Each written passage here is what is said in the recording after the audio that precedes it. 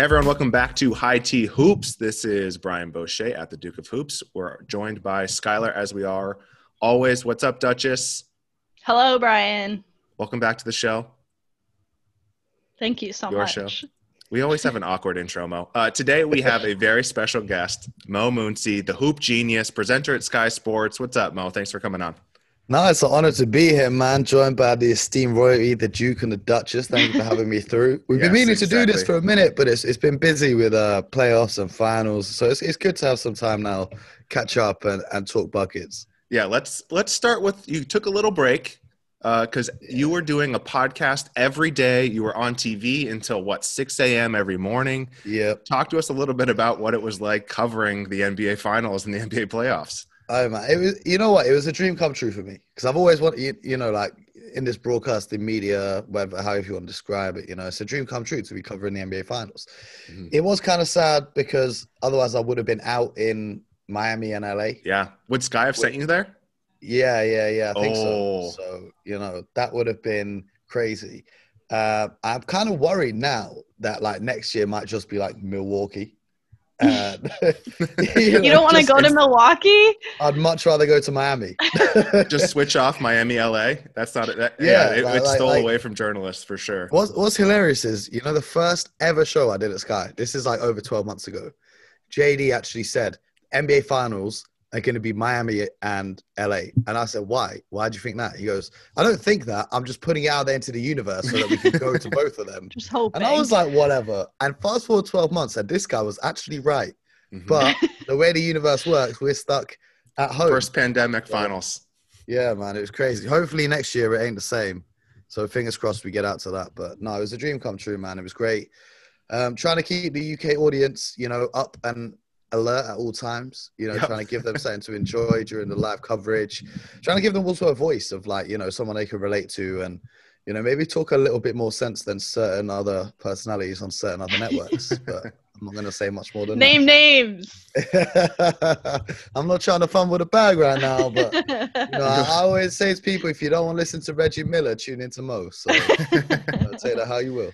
You are definitely the reasonable voice. And you did. So I love the watch alongs you did about, it was every series going into the finals, right?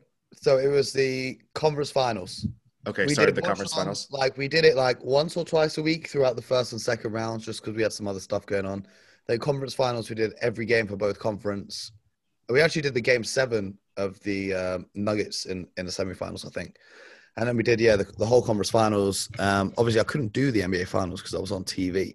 But when the regular season gets popping again, I'm trying to get these watch-alongs and all of that active because I feel like people enjoyed it. It's good to talk hoops. And especially in England, for a lot of people here, the reason why I started doing them is I spoke to a lot of people. And they're like, yo, Mo, I love your stuff. I want to tell all my friends to watch your channels, but none of my friends actually like basketball. Because everyone's so spread out around the country, and it's kind of a niche thing. A lot of people like basketball, as in they'll watch the highlights and follow NBA on Instagram and buy the jerseys, but they won't stay up till 5 a.m. watching. So I thought, what's the way that I could connect all of these people who are all around the UK, and then by the end of it, we were getting people from Australia, New Zealand, India, Canada, America, yourselves tuning in from Seattle. Yeah. It was crazy. So that's something that I'm definitely trying to get popping again when the regular season rolls around, because it's just good to engage with people and get chatting, talking buckets. Yeah, it's a fun community to build when you're kind of sitting at home alone in the pandemic or lockdown, and you just want to have that shared experience. And you brought on different influencers, if you want to, would they like being called influencer or not? But people with high. I just bring on the mandem. That's just my friends who just happen to have a lot of followers. You know what I mean? I've brought on but in other industries too. But Brian called them influencers because he went on and he is an influencer. Yeah, that's a subtle shout out. I was on for a minute, for a half. You are a TikTok influencer though. Skylar. You probably have more followers than a lot of the guys that came. I was not saying that sarcastically, Brian. I was not saying that sarcastically. Yeah, I got to build up my Duke of Hoops TikTok. My personal one's good. It's a little bit harder now to grow TikTok following. But yeah, the watch alongs were really fun. And you did some incredible interviews. You had Duncan Robinson. You had all these players on. Duncan. What was your? Yeah, or Skylar really liked the Duncan one. What was your favorite interview you did leading up to the finals? Well, the first one I did, it wasn't with a player in the bubble. It was with my guy, John Collins, who was at the training camp for the Hawks. You know, they were doing each team who wasn't in the bubble was doing a mini camp just in their own city. But obviously, I've known John from way before, so it's good just to reconnect and catch up, and just, you know, kind of just catch up on everything that's been going on. But yeah, spoke to CJ as well, just when he came out of the bubble. That was fun. That was a good laugh. Like, you know, some of the shade he was throwing towards the Clippers was a bit funny. It was great to chat to Duncan Robinson as well, though, because for me, like, I didn't really, you see with me, I just do stuff in life. And then once I do it, I'm thinking, what's next and what's next? But like, one of my boys tweeted like, yo, Mo's really out here during the NBA finals, interviewing players that are playing in the finals. So when I read that tweet, I was like, hold on, like, this is kind of mad. Like, I'm about to watch this guy play, but I was just chatting to him. So that one kind of made me feel kind of good about myself, like, you know.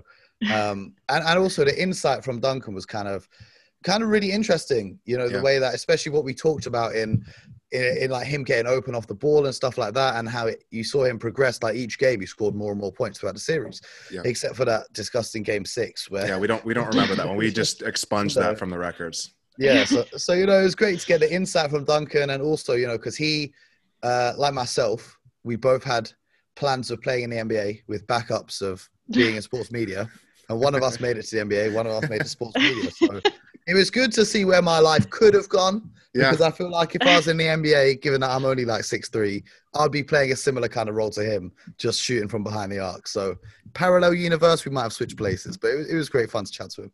Yeah, him DMing. Who was it? It was Titus, right? Mark Titus. Yeah. From Titus and Tate. And hey, would love to learn more about you. That's because it was the Michigan Business School class, Skylar. We would have had to go through that too. They're like, you got to set up your LinkedIn profile. So Duncan has this really clean, nice LinkedIn profile still, where he's like, professional basketball player at the Miami Heat, which is hilarious. Yeah, it's like internships. Yes, it's like internships at hardware companies. It's like something completely random, and then it's like professional basketball player, Miami Heat. Yeah, he doesn't need that LinkedIn profile anymore. I haven't updated my LinkedIn in years. I don't think I've updated it since like my last day at uni. It's just funny to me when professional athletes even have a LinkedIn. Oh no, for real. Like, I'm not really planning to update my LinkedIn until I somehow am part of a team that wins a championship, like whether it's like front office, whether it's media, and then I'm going to log in and just change it to NBA champion. And that'll be the last time I ever go on LinkedIn. That's what I'm waiting for. So one day. That's perfect. All right, let's transition into some listener questions. We had a bunch of good ones. So if you have any questions for any guests in the future, please, we don't have any hashtags or anything, but just tweet at us at High Tea Hoops, at Duke of Hoops, at the Duchess of Hoops. Ooh, I switched that one. At Duchess of Hoops, at the Duke of Hoops. There we go. All right, let's hear some questions. This one is from Ishan Aria 00, friend of the pod. Also friend of the Hoop Genius streams. Always Shouts on there. to Ishan, always representing. What is this one? What's your bold trade prediction for the offseason? He's saying Al Horford ends up on the Warriors. What do you think, Mo? I think Al Horford moves. I think Al Horford moves. I think they have to move Al Horford. But I see him on the Kings. I see Buddy Hield on the Sixers. Gives them a nice bit of shooting. Gives them, you know, a bit of spacing on the floor for Simmons and Embiid to operate. And then for the Kings, I see them making another terrible decision because that's just what they do. And also, they were huge fans of Al Horford. They were trying to sign him when he became a free agent, when he signed that deal in Philly. They were really going hard after him. And at the end of the day, he picked the team with more chance of winning. But I think they really value him. And also, you know, here's the thing with Al Horford is he had a really bad year. But last year, the year before, he had really great years. So, you know, you got to look at it. Has Al Horford really fallen off, or was he in a situation that just didn't play to his strengths? And I think it's the latter, because I still think he can be effective. And I feel like what he can be most effective at now at this stage in his career is mentoring younger guys, especially the big men that they've got, you know, Marvin Bagley in Sacramento, to kind of pass on some of that wisdom, because that's one thing that I feel a lot of squads, especially young teams, that's why I worry about teams like the Hawks, and now that Vince Carter's gone, is they don't have guys around, from speaking to NBA players, the most successful ones that I know, they all tell me when I first came into the league, the most influential player on them is not the LeBrons or the Kobes or whatever. The most influential player to them is like a veteran who barely played, but he was just in and amongst the locker room. Yeah. And he said, this is how you last in this league. This is how you be a pro. And also when you're bringing in Al Horford and you're talking to a guy like Bagley or whoever it is, you're Al Horford, you've played against all of these guys. So you can say, look, when you're guarding Embiid, he's going to try and do this, this, and this. Or you can say, when you're playing Jokic, watch out for this. And that's really invaluable because a coach can only tell you so much from watching film. Whereas Al Horford, having played against all the best bigs in the league and have been up amongst all the best bigs in the league, I feel like he's got some wisdom, and I feel like that could help the Kings. So I reckon that Hield for Al Horford swap could be one to keep an eye on. Yeah, I think that I don't think anyone was maximized at the Sixers just based on their overall culture ever. Shake Milton. Maybe Shake Milton. I think that was it. Yeah, when we did the casual NBA fan guide and we covered the Sixers. That one was a little scary for the Sixers fan to clap back at our mini roasts. I was very afraid at that one. Yeah, that was bad. Skylar, do you have any before I throw my wishful thinking out? Anyone you want to see on the Heat? I just think it's nice to have Mo on the pod and balance out how much I don't care about trades and free agents. Know your corner. Know your corner. Yeah. I'm gonna whisper out, like, if the Clippers just want to give up, just send us Paul George to the Nuggets. We need another strong. That's not happening. So I'm thinking Oladipo maybe. Wait. You would want Paul George? Yeah, absolutely. Why? And who are you trading out in that trade? We'll probably have to give Michael Porter Jr. Or if they want Jeremy Grant. I think Jeremy Grant's opting out though. Yeah. And then we have picks. I don't care. He's get him low. Yeah, but you got to match a big salary though. Like Michael Porter Jr. is on a rookie deal, so you're going to have to chuck in a lot. Sign and trades for Grant and Millsap, and let's give him Gary Harris. Let's give him more than that. Like, do you think Paul George will fit? Because, in my opinion, he flourished at Indiana and OKC because he was the headline act. This year, he wasn't the headline act, and it got in his head, and he wasn't being the Paul George that we knew from before. So now if he comes to join Jokic and Jamal Murray, I don't know how his ego will respond to that. I think his ego is pretty low right now, and getting onto a Denver Nuggets team with a little less pressure because the market's so much smaller, and Jokic a facilitator where he can just play that wing, maybe it'll help. I'm hoping for Oladipo, though, because I don't think they're going to trade him. Oladipo would be nice. Oladipo would be nice. Also, Gary Harris could bounce back. Yeah, he had a down year, but I've got faith in my guy. Yeah, I really like Gary Harris. All right, next question, so we don't get rabbit holed here. Does this season prove or lend weight to the fact that Kawhi can't lead a team that doesn't have the infrastructure already set up? This one is from @Mr. J Breezy, A. Carl Hines, big friend of the pod.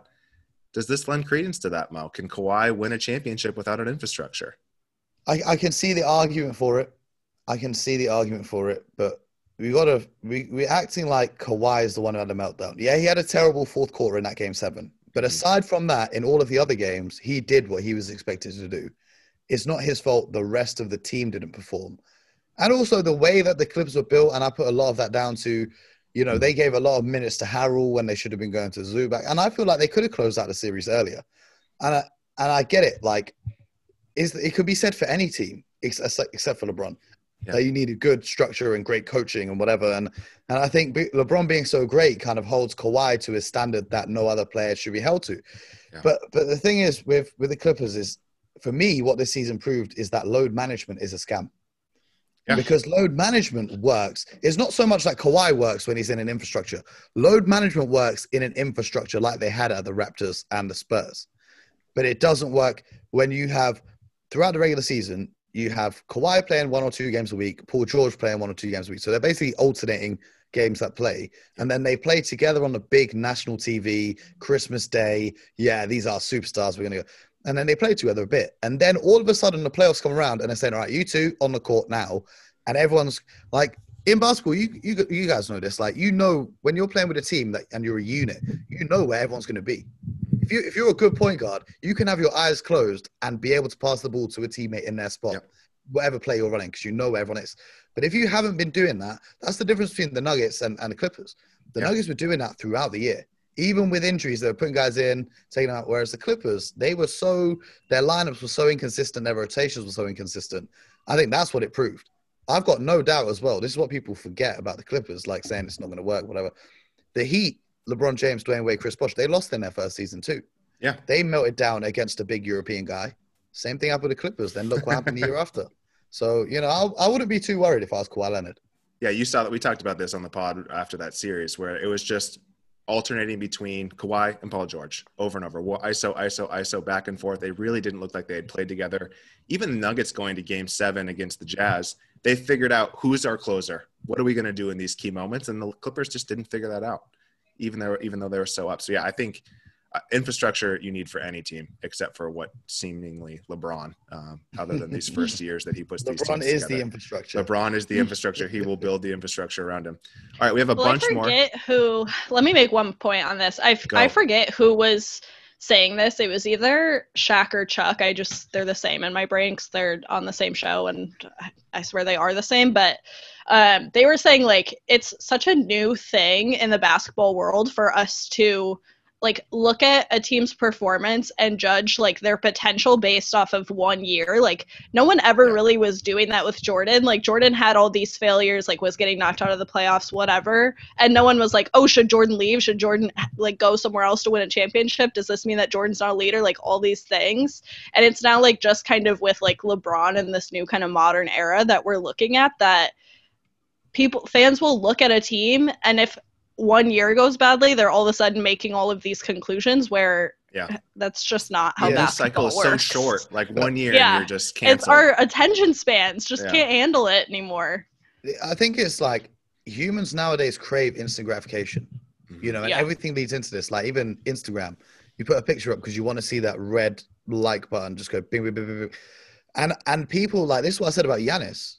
Everyone's clowning Giannis for not winning. The guy's 25. Do you know what I mean? The guy's the same age as me. Yeah. Giannis is the same age as me. And it's like someone coming to my job to clown me for not being Stephen A. Smith. There's a journey you have to go on. Yeah. No one goes to a law firm to the 25-year-old intern and says, why aren't you a judge? What other jobs does this happen in? But what I will say about the Clippers is the reason why there's so much pressure on them is we're going into the final year of Kawhi and Paul George's deals. Yeah. They've got player options after this. So if they don't win now, that could be the end of it. And they've leveraged their entire future for this. So it's basically championship or bust this year. That's why they're an exception. But I fully hear what you're saying, because the way that people are talking about Giannis is a flop one. Bro, come on, man. Give him time.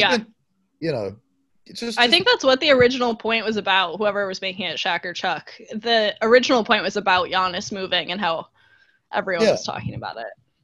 Yeah. All right, next one. What does Luka need to do to get a ring? Does he need to get out of Dallas? Can he win one with Dallas? This is from Dan Munaris, at Dan_Munaris. Thank you, Dan, for the question. Sorry about the name pronunciation. What does Luka need to do to win this ring, Mo? I feel like that's a perfectly timed question given what we were just talking about. Mm-hmm. Yep. He doesn't need to do anything. He needs to stay there. He's so young. Win it in his third year. Third year, he needs a ring, or he's a loser. Luka in the real world would be off his face at a party at college right now. Do you know what I mean? What are we expecting from a 21-year-old? Let's be real. Right. The guy has at least 15 years left in this league. He's going to finish his career in the Hall of Fame with multiple MVPs, with multiple championships. All he needs to do is work on his craft and ensure that he can keep his body healthy. If I was Luka Doncic, what I'm doing tomorrow or today, I'm picking up my phone and I'm calling LeBron James. I'm saying, LeBron, I need to sit down with you and I'm going to learn about how you take care of your body. That's the only thing Luka Doncic needs to do. The talent is there. The talent is undeniable. At this age, I don't know if we've seen anyone who can score the ball and play the game like Luka Doncic in the NBA in a long time. All he needs to do is make sure he stays healthy and keeps himself in the best conditioning possible. That's why I'd holler at LeBron and find out how he's managed to play for so long. In terms of teams, Dallas is a great setup. You've got an owner who's not afraid to spend money to win. You've got one of the best coaches in the NBA in Rick Carlisle. Porzingis being healthy or not, that's a whole nother issue, but Luka can't do anything about that. The other thing I'd do if I was Luka is I'd be trying to chat to Giannis. I'd be telling Giannis, yo, hop on Warzone. Let's play a few games. Let's run some Fortnite. Let's run some 2K. Build up a little bit of camaraderie because, that would be a nice little European link up in Dallas if Giannis decided to leave the IC Milwaukee. Yeah. He's just some light tampering. Just a little bit. Everyone tampers now. If you stream it, it's not tampering, though. You don't have to talk about basketball or anything. You just have to play the game. Live interview. Call Steph Curry's trainer from Santa Barbara to figure out how you can run without spraining your ankle. Yep. Figure out where LeBron got his chamber for recovery. Come on, Luka. Keep your body healthy. The blueprint is there. It's Absolutely. Up to whether he wants to do it or not. And also get a signature shoe. That's what I want to see. Mm-hmm. I want to see. I don't like how Donovan Mitchell has got the Dons. I think the Dons should be Luka's sneaker. I want Jordan Brand to bring out the Don ones and just say, I don't care about you, Adidas. We don't care about you and his Spider-Man shoes. These are the Dons. Yeah. Because I feel like I don't think a European player has had a signature shoe before. And I feel like that could be huge for the market. Is that true? It must be, right? Dirk didn't have a Ever? shoe. Yeah, Dirk didn't. Tony Parker didn't. None of these guys got signatures. Man, open up a big market in Eastern Europe. Nike, holler at me. Free ideas, Nike. All right, we got a couple more. I'm going to throw this one to you, Skylar, and then to Mo to see if he agrees or not. This is from the Rim Talk Pod, also friends of the pod, great podcast. Check out the Rim Talk Pod. Where does Jimmy Butler rank in terms of active players, Skylar? Number one. Great. Mo, your counter? See, I'm not a huge fan of these ranking lists because they're so subjective. They change, Skylar's is objective, all right? There is no bias in Skylar's opinion on this one. It's a weird one because like for me, are we talking current players or players that are injured or included? Because otherwise is Steph Curry and KD technically active now because they're healthy again? Like, it's a great question. They did not specify in the tweet question. So I'm gonna put it like this: LeBron, Giannis, Harden, Steph, KD, Luka, Jokic. So I could have Jimmy Butler at 8. I could slide him in at 8. Yeah. I think the 8, 9, 10 spots are open for Jimmy right now. I don't see him in that top tier. I've always said that, I see like LeBron and KD as like A+ players. Like teammate grades on 2K. I have them as A+. And then in the A category, I have like Harden, Embiid, Jokic, those guys. And I've always had Jimmy at A-. But this finals has moved him up one spot to an A grade player. I still think that he lacked I know he was exhausted and he couldn't have done any more. Yeah. But all I'm saying is LeBron did more when he was on that Cleveland team. And if LeBron can do it and he's an A+ player and you can't do it, that means you're an A. And there's nothing wrong with being an A. Only like 3 or 4 players in the world that can be A+. But that's my take on Jimmy Butler. He's up there, but I think he's in danger of being slightly overrated after this very fortunate circumstances of Milwaukee completely melting down, Brad Stevens forgetting anything about basketball and not knowing how to beat a zone, just happening to be in the NBA Finals. But he is a great player, no doubt. He's one of those players, though, is you need the right pieces around him. Mm-hmm. Whereas Harden, Steph, or whoever you can put in with a bunch of scrubs and they will still do what they do. Whereas Jimmy Butler, you need the right pieces to play the right roles around him. Yeah, I think he's in that same tier. Thank you, Skylar. We'll keep yours at number 1. Jimmy Butler, number 1 in your hearts. Skylar's bringing a lot of off-court things too, Mel. So let's be fair there. Skylar, are you number 1 in my heart. Are you paying that $20 for that Jimmy Butler coffee? Is that what you're saying? If Jimmy hands it to her? If I get to talk to Jimmy, if Jimmy's my barista, I will pay $20 for that coffee. How much would you pay? Like, what's the maximum limit that you would pay for walk into a coffee shop and Jimmy Butler is behind the counter making you some big face coffee? What's the most you'd pay for that? Listen, it's a pandemic out here. I'm trying to be real smart with the money lately. That being said, honestly, probably like $500. I would pay for this coffee. Yeah, seriously. If I get it's like I'm paying for a meet and greet, but I get a coffee out of it. I'm also a big coffee girl. I drink a lot of coffee. I will happily pay $500 for a coffee and 5 minutes with Jimmy. Because that's also an Instagram post, Mo. Going back to the instant gratification, you're getting some content from that. It's good for High Tea Hoops. That's maybe we can become friends. Yeah, maybe it's an investment. Maybe he comes on the pod. I don't know if you. Yeah, he comes on the pod. Would you want to be friends with Jimmy Butler though? Because I don't know. How would you feel about being woken up at 3 a.m. to go work out? Would not like that. Is he gonna wake me up? If one of my friends woke me up at 3 a.m. I don't think he wants me in the gym. I think he'll let me sleep. Yeah. There's nothing I can do for him in the gym. You got a good jumper though, Skylar. Maybe he wants that corner 3 spot when Duncan can't hit. Yeah, I can definitely take that over for Duncan. All right, last question. This is a fun one from Josh Coyne at Pound Coin, always with great questions for the pod. How's your shoulder, Mo? And what does it mean for your jumper? My jumper stays money. Josh should know that. My jumper stays money. My shoulder, however, is an absolute myth. It is constantly, as we speak, my shoulder is paining me. I dislocated it about 6 times. So I've been out for like the past 3 seasons. This is looking to be the next 4th season that I don't play. So basically, anytime I move my shoulder above like my head, it kind of just pops out. And you know, being it's brutal. Not a professional athlete in the NBA, I don't really have anyone to fix it. NHS are fantastic, but they don't really specialize in sporting athletic injuries. They're kind of more life or death situations. So, you know, until I get rich and can afford to get my shoulder actually repaired properly, it's going to be a myth. It's not looking great. But if you need a spot-up shooter in the meantime, I got you. You're there. God, the shoulder injuries. I played a lot of tennis growing up. And luckily it's healed since then, so I haven't popped it out or hurt it, but they just nag at you. And when you sleep, it gets to you. Shoulder injuries suck. Oh, if I twist the wrong way in my sleep, I can wake up with just a floppy arm. Like, I've missed a meeting before because I've woken up and I can't move one of my arms. And they're like ringing me, and I've picked up the phone with my left hand. And I don't think they believe me. They were like, Mo, why aren't you here? I'm like, yeah, my shoulder's popped out, so I can't make it in. I don't think they believe me because they never call me again.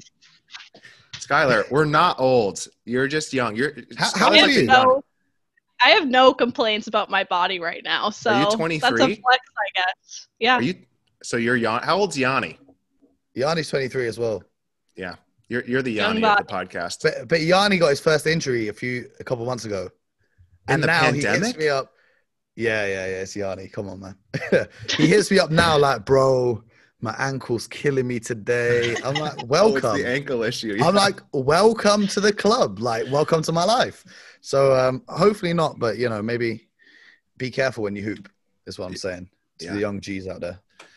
Oh, I'm 30. It gets worse. Don't worry. You just got to keep active. Keep those ligaments fresh and keep them active or they just lock up. Get on the yoga. That's what I've been doing right now. Just before I hopped on here. Get the Kareem Abdul-Jabbar. Just start doing the mobility. You have to. That's the one. All right. Thank you all listeners. Again, if you want to submit questions, just tag us for future podcasts. Those were fun. I liked those. We always have some good ones from the audience. Let's go into the NBA Finals. So, Skylar, I'm going to kick this one to you first. What was your biggest takeaway from the series other than Jimmy Butler being the best player on earth? I mean, honestly, I joke around about it, but my biggest takeaway truly was Jimmy can't do this on his own.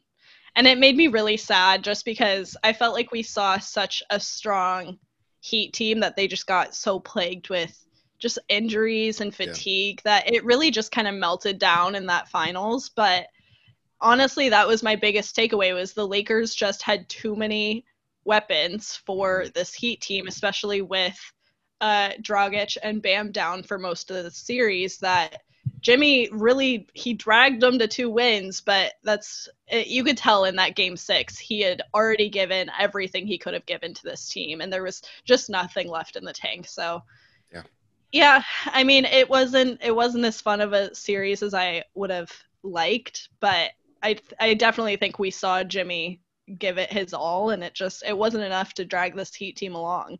Yeah. What about you, Mel? I think my biggest takeaway was even though you could have a squad more talented on paper, you can never underestimate the importance of having veteran players on your team. Because for me, looking at this championship, when I saw Dwight lifting the Larry O.B., I was so happy because it's in Orlando. Where he played for so long, for the Lakers, where the franchise booed him out. And then not only that, add to that Rondo, who Laker fans were hating on the entire year. and KCP. Laker fans wanted him off the roster the entire year. Both of these guys came up huge in the finals. You know, Dwight came up huge in that conference finals against Jokic. Yeah. So, you know, although there are other teams out there who might have looked like they've got deeper squads or better teams on paper, these guys were just veterans who are just desperate to win a ring or another ring in Rondo's case. And I feel like that's something that you can't quantify on paper. You can say, all right, cool. You know, it's if we take it back to the Clippers, all right, yo, look at our bench. We've got Montrezl Harrell puts up 18 points. We've got Lou Will put us up 20 points a game. We've got this guy. We've got that guy, you know. But there's something to be said for pure hunger and pure desire.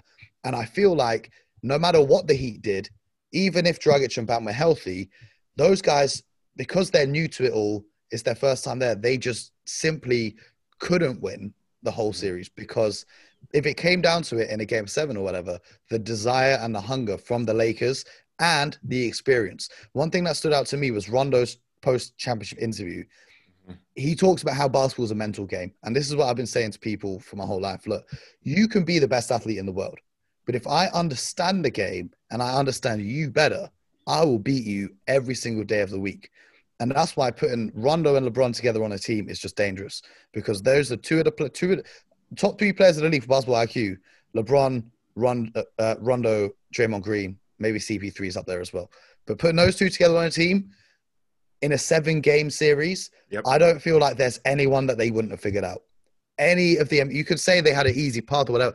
I don't think there's a single team in the league that they wouldn't have figured out over the course of 7 games.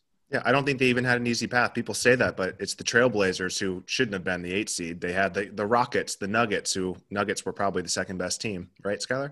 And you know, and the Heat, amazing as well. But I just listened to the interview with Jared Dudley, and he was talking about Rondo specifically and Rondo's IQ and breaking down film for the team after the game and saying, you know what, Jimmy Butler's their only playmaker right now with Dragic out, so let's hound him full court. Let's completely tire him out. So Jimmy was exhausted, but the Lakers caused that. And to have that IQ on the team is insane. This is what I said on the watch-along. I was like, if you've got Rondo or you've got LeBron, you don't need a coach. Frank Vogel has the easiest job in the world. His job is just to manage personalities. That's got to manage the humans. To do. And like Skylar was saying, she'd pay $500 to go have coffee with Jimmy Butler. I would pay $5,000 to watch film with Rajon Rondo and hear him break it down. Not that I have 5,000 spare like that, but hypothetically speaking. And, you know, he obviously won with the Celtics, so I'm sure you're a big fan of Rondo. But they traded him. I love Rondo. Yeah, there's no here's the thing. Here's the thing. You know, Rondo was very young when he won that first championship. And then, you know, he was really one of our best players during those 2013, 2014 years. Then after the Nets trade, he was like the face of the franchise. And then in fairness to him, he didn't want to be here playing with, you know, Tyler Zeller. Yeah, who was on that team? You know, Jared Sullinger and, you know, Gigi Datomi, you know, these guys. So they traded him to Dallas. We got Crowder back in the deal. We got some draft picks back in the deal. And, you know, he had 1 year left on his deal. So they said, we'll trade you to Dallas for now. You can play with Dirk. And then next summer you're a free agent, go do what you want. And I think it worked out well for both the organization and for Rondo himself. Yeah. I think the veteran conversation is interesting because I feel like towards the beginning of this bubble or playoff series or whatever, I think I was trying to like kind of talk myself into the Heat having like these great veterans. Like I was like, yeah, they got Iggy, you know, they got Udonis Haslem, but it's like you have to have veterans. I was like thinking like, oh, okay, they can help out, you know, Hero and Duncan and these guys who are going to kind of need coaching up to be able to like handle a finals series, but you need them on the floor, honestly. And you need them to be producing on the floor. Like we saw the videos of like UD like screaming at the guys, and we would see Iggy on the floor, but it just like wasn't making that big of a difference. Whereas the veterans on the Lakers were actually coming in and producing a ton. So it's like you need like the mentorship from the veterans, but you also need them to produce. Like you can't just drag along veteran. Like that's what coaches are for. If you're just dragging along veterans to like kind of mentor the guys. And the other thing is, you know, with all due respect to UD and Iggy, they don't have anything left to prove. You know, their reputations are solid. You know, they're solid. Whereas guys like Dwight, he needed that championship. Guys like Rondo, he needed to prove everyone that he wasn't finished like they all said throughout the year. You know, that's AD the needed difference. Yeah, AD Even their needed young it badly. players, bad. Even Because I can't LeBron. lie, if they didn't win that final series, the conversations we would be having would be so different. Yeah, and even LeBron LeBron, like fans would be panicking. I don't know what LeBron might not need this motivation, but having Jordan in his shadow all the time continues to motivate him. LeBron needed to win this year Yeah. because he didn't make the playoffs last year. You can say injury, whatever. He didn't make the playoffs last year. And if he didn't win this year with Steph not there, with KD not there, with Kyrie not there, if he didn't win this year, then that would have been a disaster for him. I would have hated sports media if he didn't win this championship. It would have been awful. Well, in all fairness, it would be the exact same storylines they're debating now because we're about to endure the 4 months of LeBron versus Jordan. Yeah, I hate this debate so much. I don't even. Sometimes I do it just to troll people. Yeah, and it's great because I don't really care. I can switch sides depending on whoever I feel like trolling. If you ask me, I'll say like Larry Bird or something obscure. Yeah, just throw something crazy out there. Like my whole thing is, here's my whole thing. Okay, until your favorite player has dropped 60 with their left hand, don't come and talk to me about the greatest player of all time. You're not going to troll us right here. All right, we're going to move on. So on the Jared Dudley interview, he talked about the bubble where they can't hear the crowd noises we hear on TV. They don't hear in the actual arena, and it's very quiet. And he said all the bench players could yell out defensive schemes, could yell out the opposing team's plays. They could hear them, and they were very connected. So this is a question for you, Mo. How do you think having no fans in the bubble affected the play? That's a massive advantage to the Lakers, as we were just talking about Rondo. And you guys might remember, and if anyone listening, go to YouTube, after this podcast and type in, it was when Rondo was playing against the Sacramento Kings, I believe. And they're running an out of bounds after timeout play. And this is when Rondo, was he on the Pelicans? I can't remember which teams it was. Anyway, he told his big man, stand there. Don't guard anyone, just stand there. And everyone's looking at him like, what? But Rondo recognized just from where the players were standing on the out-of-bounds plays, what play the other team was about to run. And because he told his big man to stand there, he literally just reached into the air and caught the ball because the team didn't recognize it. So when you have players to that level of IQ and in an arena, sometimes, especially in the playoffs, you can't hear each other. Yeah, that's what Dudley said. They couldn't hear normally. Yeah. So now you've got a significant advantage because there's no anyone on the Miami Heat or any other team in the league that has that ability to know the opposition better than they know themselves. Even LeBron's calling out, what other teams. I can't remember which player it was, but I remember someone saying like LeBron one time, it was like a regular season game in Cleveland, and they were a rookie, and he was telling them where they needed to be running to and where they needed to be standing for the play that their team was running.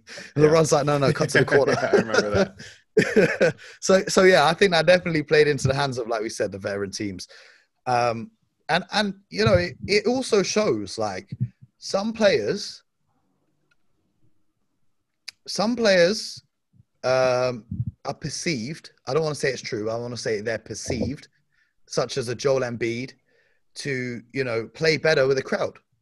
Seeing as Philly was so bad on the road, so good at home, and some players, they get that boost from people cheering them on, that exterior motivation. And without that, you kind of really see who's really going to hoop. Like my guy BJ Armstrong was saying the other day, the Lakers and the Clippers need to run an underground game in LA. No one there. They just need to run it for the pride of seeing which squad can ball out better. Yeah. Because that's when you find out the real hoopers are. We'll take it to the blacktop. Ain't no one here. It's just me and you. And we'll see who's really the best hooper. Ain't no crowd. Ain't no announcer. Ain't no music. We'll play. And I feel like this, like I said it from the start, like even though the Lakers won and I'm a Celtics fan, like I can't put an asterisk on this and I can't talk it down. Bro, the best team wins. It was just them out there. It's hard to realize when you're watching on TV, but they are just alone out there. Like even their fans, their guests can't talk. They can't boo. There's rules and restrictions over what even their fans that are in there can do. So it's tough. But Skylar, you had a great tweet about the families on the court celebrating. How do you think having no fans affected these celebrations? It's weird. It's kind of, there's pros and cons. Like I work for a sports club and I fortunately have won a championship while working for that sports club. And it's hard to get down to, the court, the pitch, whatever it's going to be. It's really hard to get down there when you're winning a championship, even for like people who work for the teams. And so I just remember seeing like Tia Cooper running right on to be able to see Dwight after they won. Like, families were able to get right on the court, immediately be reunited with their, you know, their families, their loved ones on the team, and they didn't have to deal with all the kind of madness. But then at the same time, like, the players don't really get the madness that is like part of the fun. So it's kind of, it's a weird one. But I also was listening to JJ Redick's podcast, and Sue Bird came on after they won their WNBA championship. Go Storm. This is a Storm podcast. And she was saying that you guys said that at the same time. Go Storm. I feel like I missed out. I should have joined it. Go Storm. do you want to do it again? 1, 2, 3. Go Storm. Go Storm. Okay, nice guys. We missed it again. That's all right. We're not doing it again. That's all right. She was saying that. She was saying that people kept asking her, like, do fans make a difference? Do no fans make a difference? And she said that it didn't make a difference the whole way until they got to the finals. So then all of a sudden she could, like, really feel the difference. She was saying, like, she thinks that this NBA final series would have been really different had there been fans. She was like, you could kind of see, like, when Miami would kind of get a little run started and you would kind of think, like, ooh, could they maybe make a comeback? It's like, she was saying, like, if they got that run started and they were in Miami, like, their fans are going to pump them the fuck up, and, like, that run is going to get extended, whereas they kind of were just running out of steam a lot of times on their runs.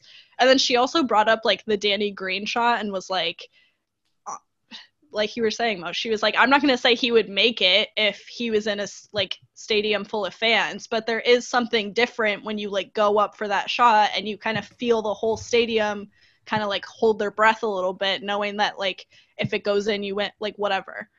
Yeah. And so I actually think that Brian, we talked about this a lot, but I think that the fans actually did play a lot bigger role in that finals series than in a lot of the games before that. And the celebration especially was really weird without fans. Yeah. What I will say is, I think the fans affect the role players more, because someone like Danny Green, like, if you look at all of his stats throughout his career, especially with the Spurs, he shot lights out at home and then he was struggling in road games. So that's why, they were trying to get a home court advantage. And so I think, for the role players, spot up shooters and those kind of guys, it affects them. But I feel like the guys like, the Jimmy Butlers and the LeBrons of the world, I think they're so locked in that they don't even see it, because they're going to be locked in regardless. But with these celebrations, I actually preferred it, especially after the chaos with the whole Masai Ujiri incident in that's true. That was ridiculous. Can I start with? Yeah. But we won't get into that. But what I will say is, I like that, the teams being there, the GM, owner. And what I will say is, shout out to Jeannie Buss for letting the players lift up the trophy, because I hate every year when I see, like, a group of players work hard to win this championship, then this rich old man just walks down and lifts up the trophy as if he earned it.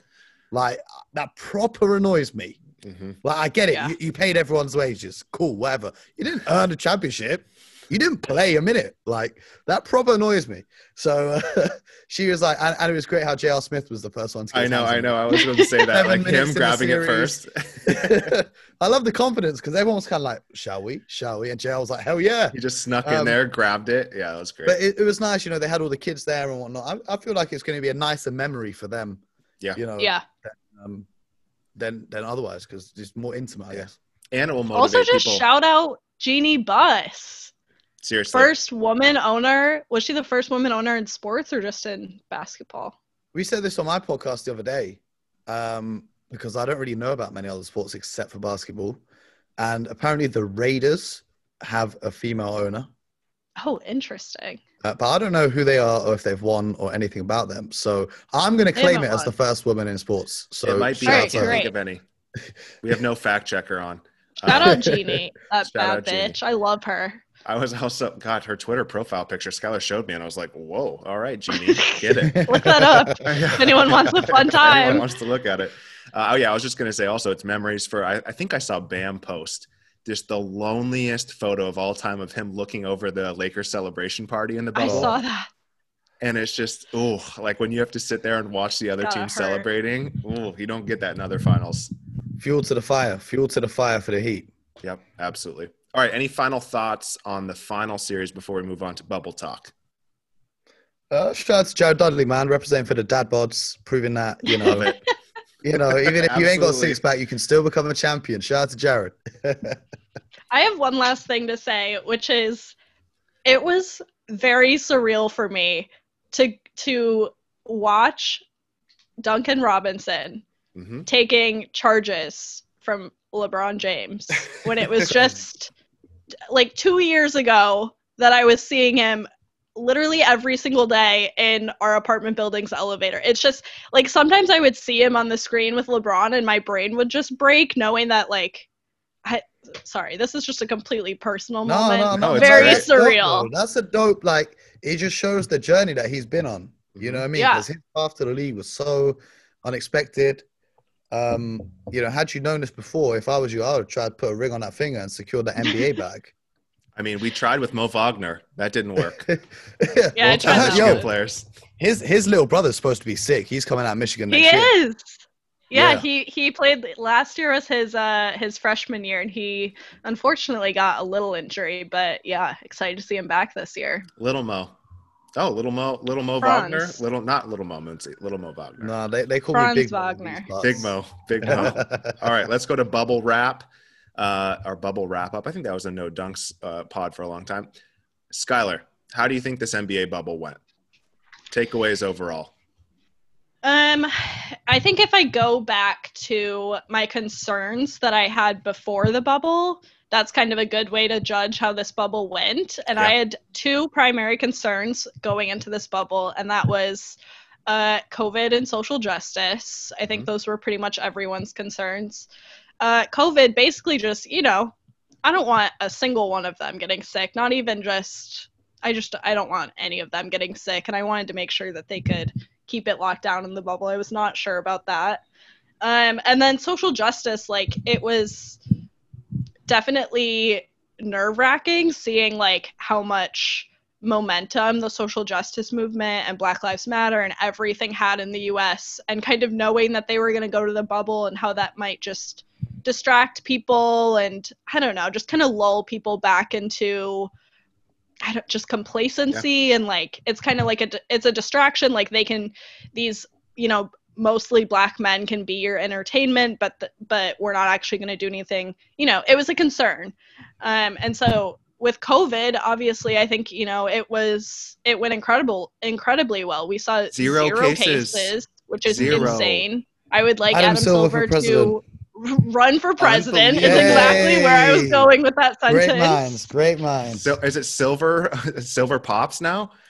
Silver Popovich? Yeah. I would go with Silver Kerr. Silver Kerr. All right, we've changed. Yeah. I like Greg because Adam Silver's a nice guy and Greg's the feisty one. True. You've got to have someone who can lay down the law. Good cop, bad Honestly, I would take Stan Van at this point. The Van Gundy brothers. Anyone. If I was you guys, I would take anyone at this point. Yeah, that's true. Seriously. Give me Jared Dudley. Yeah. Give me Jared Dudley. Especially as we're seeing with the NFL now, where it is just a shit show of teams and getting college COVID. Football and literally every other sport is Even having Premier problems. Yeah. Even Premier League. So yeah, I think COVID, it was incredible. They kept it completely locked down. Amazing. Adam Silver for president. I think social justice, it definitely got to some points where I was like, okay, it feels like we're not really talking about things anymore. But then we had the boycott and they just shut things down when it wasn't as much of a focus. We saw a lot of good things come out of it. We saw all of the stadiums become voting centers. Chris Paul got almost every NBA player registered to vote. LeBron is single-handedly making felons be able to vote again. I'm just kidding, not single-handedly. Shout out to everyone doing great work out there. So I think my two main concerns were handled really, really well. It was also incredibly entertaining. It looked great. Yeah. The style of, or the level of play was great. I think overall, this bubble went genuinely as well as it could have. Zero changes. They couldn't have done anything better. Maybe the Heat winning or the Nuggets. Maybe the Heat winning. What about you, Mo? I agree with everything Skylar said. I would have made a few changes. What changes? I would have made it so that all the other teams had to come and watch the other games being played. Like, imagine the Lakers in the crowd for the Clippers Nuggets game 7. Imagine the players that were there. Yeah. Not like you're gonna make the Pistons go to the bubble to watch the rest of the teams playing. That would be so funny. That would be so cruel. Because there were a couple games in like the warm-up games where like Dame and those guys came to watch another team play. But I would have just loved to have like a camera on that crowd at the whole time. Just like the trash talk coming from the crowd, it would have just been insane. Yeah. I would love to see like a documentary about it as well. I don't know if this actually got filmed or if they had camera people in there. I hope so. But like an actual behind the scenes. What I loved as well was the vlogs from Matisse and JaVale. Yeah, shout out to them, giving that first-hand insight into the bubble. That was dope. But yeah, the main things, the COVID absolutely smashed it, and the social justice brought it to the forefront. And this is the thing about people saying it's a distraction. I get it. We're adults. For us, it's a distraction. But there was a time, you know, I'm not going to say this person's name, but there was a time where I took a break from making content for a while, and someone reached out to me, and they're like, yo, what's going on, man? Like, why aren't you making videos, and why aren't you doing this? I was like, bro, you know, just life, you know, I'm just not feeling it, whatever. I'm just, not as in not feeling it, as in, you know, I'm just got a lot of things going on. This is when I was at uni. So I was like, I've got exams going on. I can't really do this. And they were like, yo, I really miss the content, man. Like, yo, I'd be struggling with stuff sometimes. And, you know, it just brightens up my day to be able to talk about basketball and listen to like other people talking about it. So for a lot of younger people out there, you know, it's especially like younger people from like ethnic minorities, it's a nice escape from, because we're out here, if we're out and about, police come and harass us anyway, you know, and then we turn on the TV and our people are being killed. So sometimes it's nice to have a distraction, you know, even if, you know, it's not talking about whatever, like as in for younger people, it's the nice escape into a different world of, all right, we're talking about basketball. You ain't got to worry about anything here. You ain't got to worry about this person, that person, whatever's going on, your safety, whatever. This is just basketball. This is just a game. And it's like your role models as well. Like, look how many kids look up to LeBron, and look how many kids now want to be Jimmy Butler. Look how many kids are going to go and be working out trying to be like Jimmy Butler. So, you know, I get the idea that's a distraction, but this is what Jaylen Brown said to the rest of the guys during that strike when they had that massive meeting. Is he said, look, what are you really talking about? Because either we can stay here with all the cameras in the world pointed at us, everyone watching and use our voice, or what if you don't go home, are you going to be on the streets out every day protesting, or are you going to be in your house?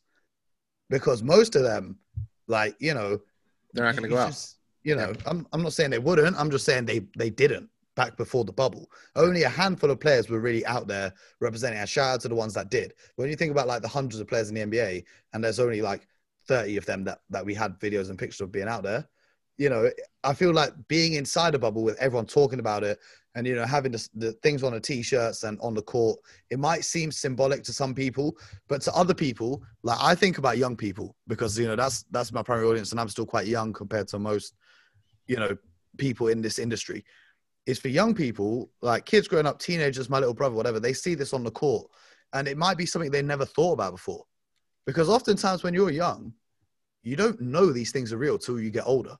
You know, you're just a child. And, you know, especially like if you're a white kid growing up, there's so many of my friends who are white. I don't know if it sounds offensive or whatever, but so many of my friends who are white, they didn't know anyone who looked like me until they came to university.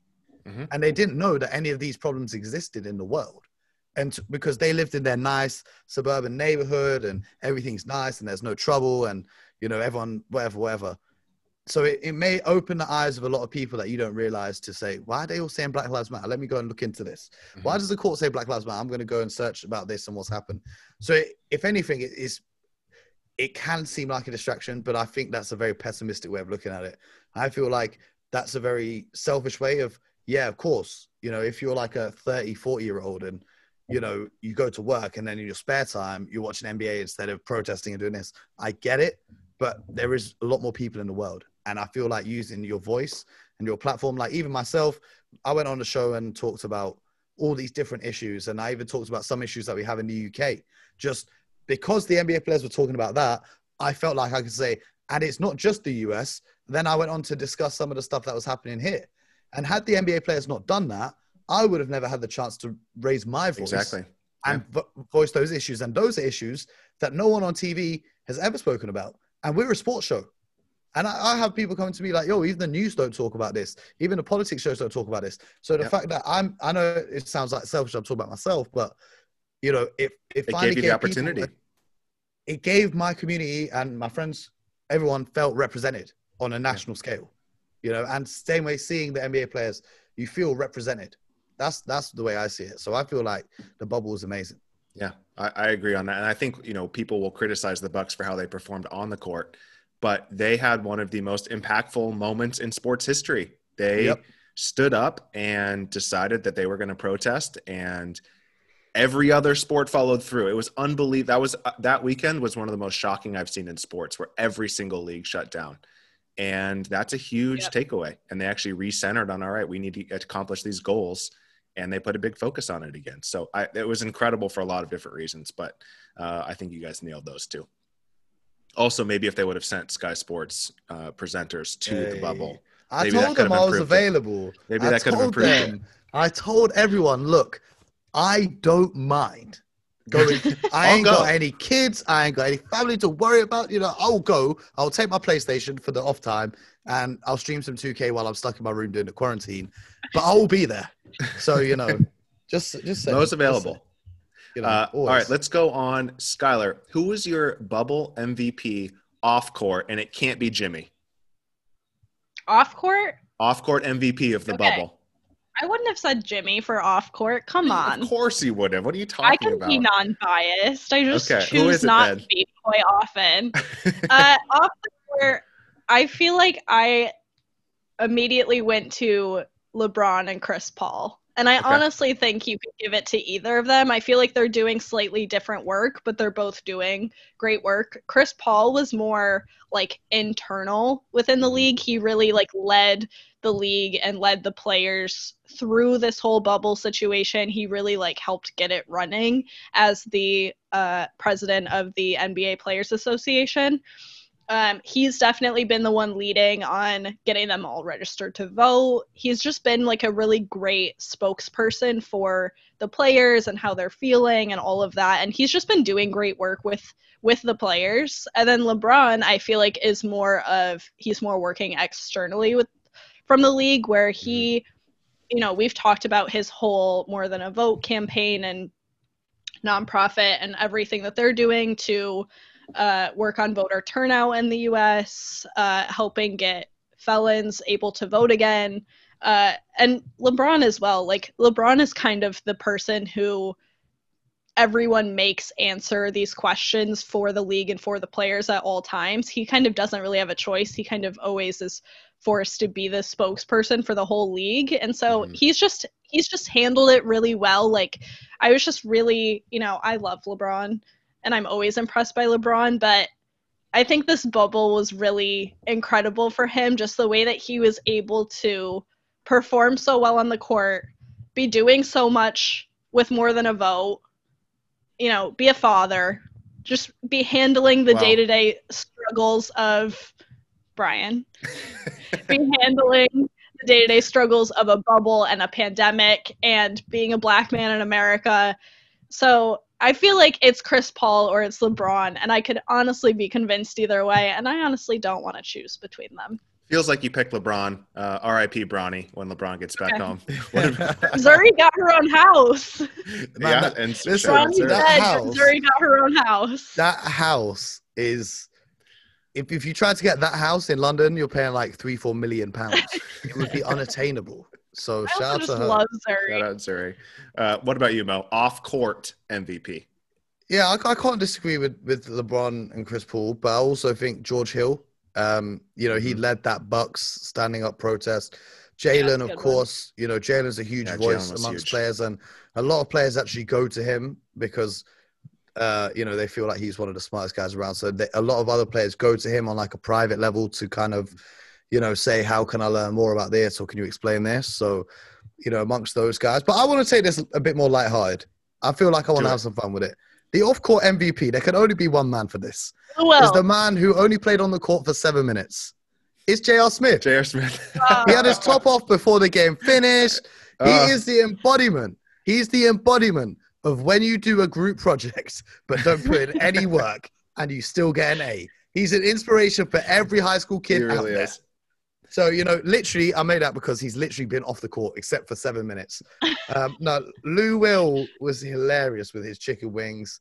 Daniel House as well, doing the most. Oh my God. That one I just feel bad about because he has a whole wife and kids who found out that way. Brutal. That was a So great the Sunday Lou roast. Will one is fun, but the Daniel House one, I'm just kind of sad Kinda about sad. that one. But the thing is, there was no proof that those two even met up. The only evidence they had was his door opened within 30 minutes of her entering the hotel, right? But what if he had just, I don't know, gone to the toilet and needed to air out his room for a little bit, so he propped the door open? No one thinks about these things, They're too quick to make judgments. I would not want to be him going home out of the bubble, though. Yeah, exactly, man. That's why the Rockets booked it early playing her. Yeah, exactly. I agree with all of that. I'm going to give a shout out. I think Deuce was Baby Deuce, one of the MVPs of the bubble. And through that, maybe Tatum, but just the Deuce content was incredible. Him doing the bedtime stories over Zoom and then coming to the bubble. Just a great arc for Tatum and little Deuce. And he's I wish he had gotten. He's so truly tall. is.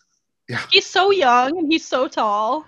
Yeah. I wish we would have gotten Deuce in the bubble earlier. I felt like we got cheated out of a lot of Deuce in the bubble content. I blame Brad Stevens for that one. Yeah. Come on, Brad. Yeah. Baby Deuce in the finals. Huge missed opportunity.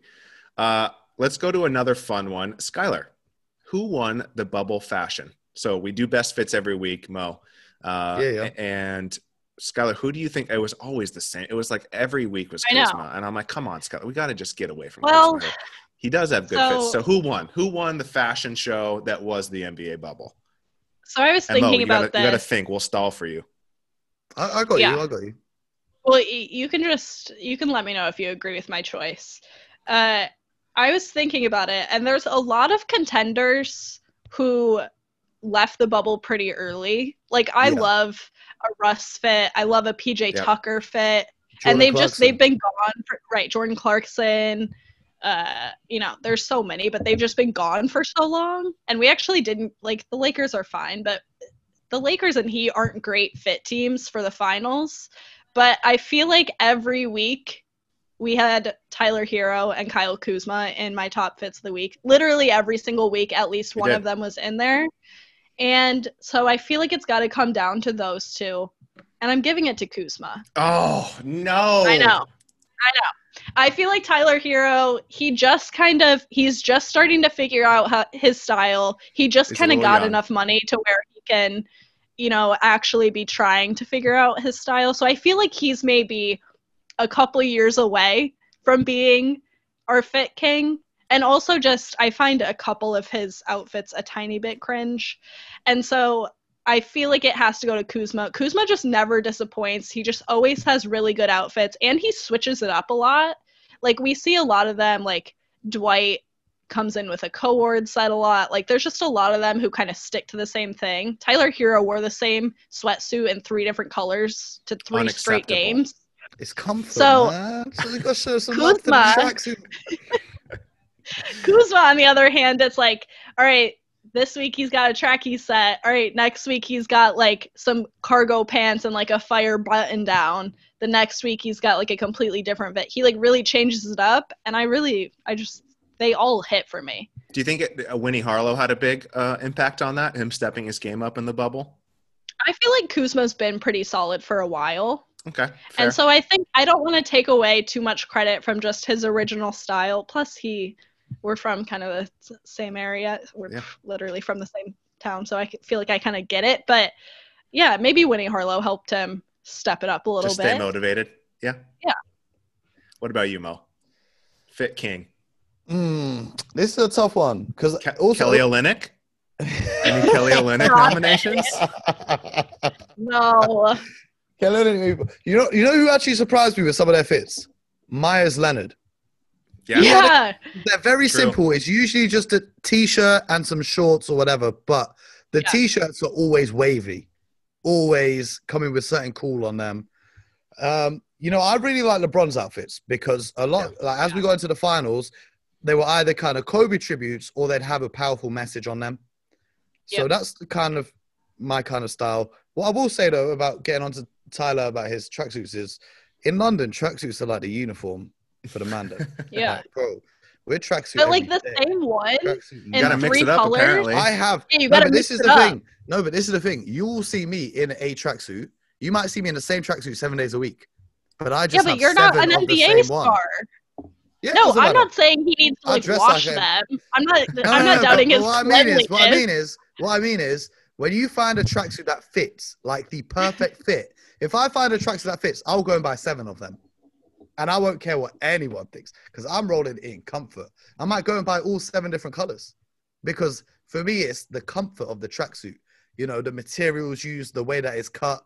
That's completely fair. But I feel like if you're prioritizing comfort, you can't exactly go for Fit King at the same time.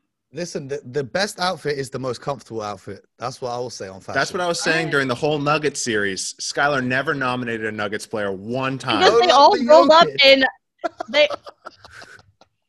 these trash ass fits this man was rolling up in. Jokic dresses like someone's dad. Jokic dressed in his uniform going into the half of them would just wear part of their uniform in. He's ready to go. Dressing like an assistant coach. The worst fit in the bubble was when Nick Nurse and the Raptors assistants wear that white and red stripes polo tee. Ugh. Horizontal stripes. I feel like the worst polo tee. First of all, we never like got an explanation on those polo tees. They were so random and weird. But Doc and the Clippers staff wearing that salmon polo. Yeah. I swear every single game when they lost every single game that they wore the salmon polo tee for. They deserve to. That was an awful polo.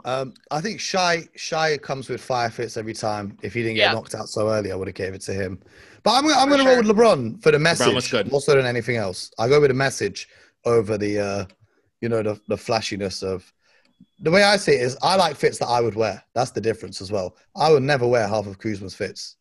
That's the problem is half of the fits I pull up for Kuzma, Brian just goes, I don't understand this fit. Yeah. So it makes it pretty tough. But I also appreciate how often LeBron was shirtless this bubble. He was straight up rolling up to games with a shirt on, but just wide open. But should I tell you something though? If I was built like LeBron James, I would never wear a shirt again in my life. I could be winning. I could be at an Oscars award ceremony and I would be shirtless. I could be at the Opera House and I would be shirtless. I could be at a wedding and I would be shirtless. I would be inseparable. I would wear nothing but a backpack. Yeah, I don't think Jared Dudley popped the top off. Thank God. Okay, mine. I'm going to cheat. I'm going to go to the Wubble. Kurt Miller. Oh, that's not fair. Head coach of the Sun. Also, for going to the Wubble, it's gotta be Rapinoe. You don't get to go to the Wubble. I'm the host. I picked Kurt Miller. Loved the tropical shirts through the finals. Every single game was amazing.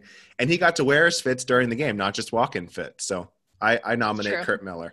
Otherwise, I was going to fire shoe game. I'm not going to pick Dwight. That was the other one that I liked. I'm not going to pick Dwight for this. Sorry. Even though he had a 3-pointer in the NBA finals. Not picking him. Tatum had some fire fits as well. Tatum was good. He did. He made fit of the week quite a few times. Yes, he did. I've been trying to get hold of some of the clothes that these guys wear, but it's so impossible because they're all like sold out instantly, or they're like £20,000 for a t-shirt, and I'm like, God's sake. But trying to dress like an NBA player is a lot harder than you think. Yeah. All right, let's close this out with some favorite memories from the bubble. A little nostalgia. We're not going to have NBA basketball for a while. Still no start date. So, Mo, when you look back on the bubble, what's your biggest takeaway, your favorite memory? What are you going to take with you as the 2020 season finishes off here? You know, the biggest takeaway and the biggest thing I'll take with me is the social justice, you know, using your voice and putting yourself in a position to get a spotlight in order to use your voice for the things that you care about. And, you know, like what the Milwaukee Bucks did is leveraging your power as, you know, a young person. You know, all of these guys I consider young in the grand scheme of things because they're not the owners. They're not the GMs. Young guys like myself are able to leverage their talents to bring about a change to a cause. And that, for me, has really inspired me. So That's my biggest takeaway. But if we're going to stick straight to basketball, my biggest takeaways are Budenholzer needs to get fired. Paul George is a fraud. I need to show Brad Stevens how to pick apart his own defense. And LeBron James is unstoppable. My favorite moment, my favorite series, I guess, was actually Denver versus Utah. Yeah. I still, even though it was the first round, and it was great because like they had those games on super early. So it was like 6 p.m. in England and we were like watching it, before dinner. So it was great times and the basketball was amazing. The other thing I loved was the Tyler Hero coming out party of, all right, I'm 20, but I'm a hooper. I can really ball. So, I've been telling people about Tyler for a hot minute. So it's good to see him finally come out of his shell. And the list would just be endless. I could be here all day. Also, I think a lot of people are starting to forget about the games that happened before the playoffs. Yeah, that was what I was going to say. The Devin Booker buzzer beater over Paul George and Kawhi. The Luka buzzer beater. Like, it seems like so long ago now, but, every moment I've loved it. And it's been, 3 days now? 4 days? Mm-hmm. I miss it so much. I don't know what to do, but we move. What about you, Skylar? Yeah, Mo took it super serious to start off with. I'm going to go the opposite direction. Some Deuce content? No, well, honestly, the babies of bubbles were such a highlight for me. I loved seeing the kids so close to the games every game. I wish we would have gotten more kids in that final series. I wish we would have gotten Zuri James celebrating, but that's fine. The babies were definitely a highlight. I think that it was really fun to just see how messy this bubble got because we were getting so much access to these players in ways that we haven't before. Like the Lou Will thing, so messy. Did you guys see Dwight Howard exposing that him and Tia Cooper were in a big fight after the finals because he went live on Instagram and accidentally screen shared his messages with her and they were fighting? This bubble was just so messy. And I loved it because I live for mess. Adam Silver, we've already said it, should run for president. He could run this country so much better than the current occupant of the White House. And yeah, I mean, the social justice stuff was so important. I was thinking about the people who would watch on broadcast and just the kind of issues that were being talked about. I bet that a bunch of people didn't know that attorney generals were elected officials in the U.S. People know that now because of this NBA bubble. That is going to be so important in the long scheme of things. Anything else? It feels like this has taken up so much. The way I say it is everything was good. I can't think of anything bad about it, except for my team losing, of course. But aside from that, I can't think of. The only thing that I would change if they were to run it back would be to create some sort of ventilation system because you saw all the players slipping on the court and luckily no one got injured too seriously. But the reason why they're all slipping is because of the condensation from all the sweat in the room because it's not actually designed for sports. So maybe a ventilation system, but even then that's nitpicking at things, that I would change. But it was a resounding success. This bubble was just such a nice distraction of the pain of daily life during this pandemic, and it's going to be a long time until we get basketball again, so I'm very sad. For me it's the zero COVID cases, in a time in this country where we're still in lockdown in the States, Mo. It hasn't stopped. We entered. They just announced London's coming back into a lockdown this week, or I don't know, bro. I stay locked down though. This is the thing. I ain't taking no chances. I've got my computer. I've got my PlayStation. Why am I leaving? If you want to talk to me, meet me in the neighborhood on 2K, and that's it. We've got FaceTime. We've got WhatsApp. We've got Twitter. We've got Instagram. You don't need to see me. I'm staying inside. Yeah, and it's just been especially seeing different states in the U.S. where they just completely ignore all science and safety precautions. Florida specifically. And to just have the NBA embrace the science, actually put in a system where they don't have cases and they stop the spread, and then that could be done around this country. it's just a glaring example of how much leadership has failed us, which is it's good to see the NBA doing it. And there's also been jokes like anything can happen if billionaires decide it should happen, which is what happened in the NBA bubble. That's not a joke, though, is it? No, it is. That's devastatingly true. Like, yeah, the billionaires wanted this to happen, so they made it happen, and we could have done this, but we just haven't in the country. So I think the COVID cases is huge. And then you're right. The fun thing, it felt like this was the NCAA tournament a little bit, where we had so many storylines through the different rounds. The Trailblazers going up through the play-in and having that play-in tournament in play-in game, having the first rounds go to 7 like the Nuggets and the Jazz. It just felt like there were like 6 different seasons within this one season, and there was so much drama. It was a lot of fun. And luckily, we have the British Basketball League. Hey, so we still get a little bit of basketball. Well, kind of. We'll see. Games have been postponed. Oh, they are again? So, I thought it was the 31st, the 30th. I don't know. I'm hearing a lot of different things from a lot of different people. So I don't know who to actually listen to, man. But hopefully they fingers crossed, man. Fingers crossed. But, I just want to make sure that all my guys stay safe. So I don't want them taking any risks because I know they can't do a bubble here and they can't make sure everyone's staying inside. Like, I'd rather make sure my guys stay safe rather than get out there and playing. But hopefully, in due time. If they did a bubble here, that would be kind of cool. And I feel like it could really help the game as well. That's another thing. I don't know if they can pull it off. I don't know if there's enough money. Well, this is the thing. But you got to think about it like if I was a brand and, I was trying to get people involved, I would maybe invite a few different European teams to a bubble and do like a EuroLeague style bubble. But then include a few, maybe the Lions, maybe the Riders, a few guys there. That would be really fun. Just set up in Surrey in their sports park and just have a bubble. I would set up at the O2 Arena. Or Copper Box. No, because O2 Arena has loads of hotels around it for the events. That's true. So it could be like a little campus. And that'd be big. There's nothing happening at the O2 Arena because obviously COVID. Yeah. So that whole area, because you don't get off that tube station unless you're going to the O2. So that would be isolated anyway.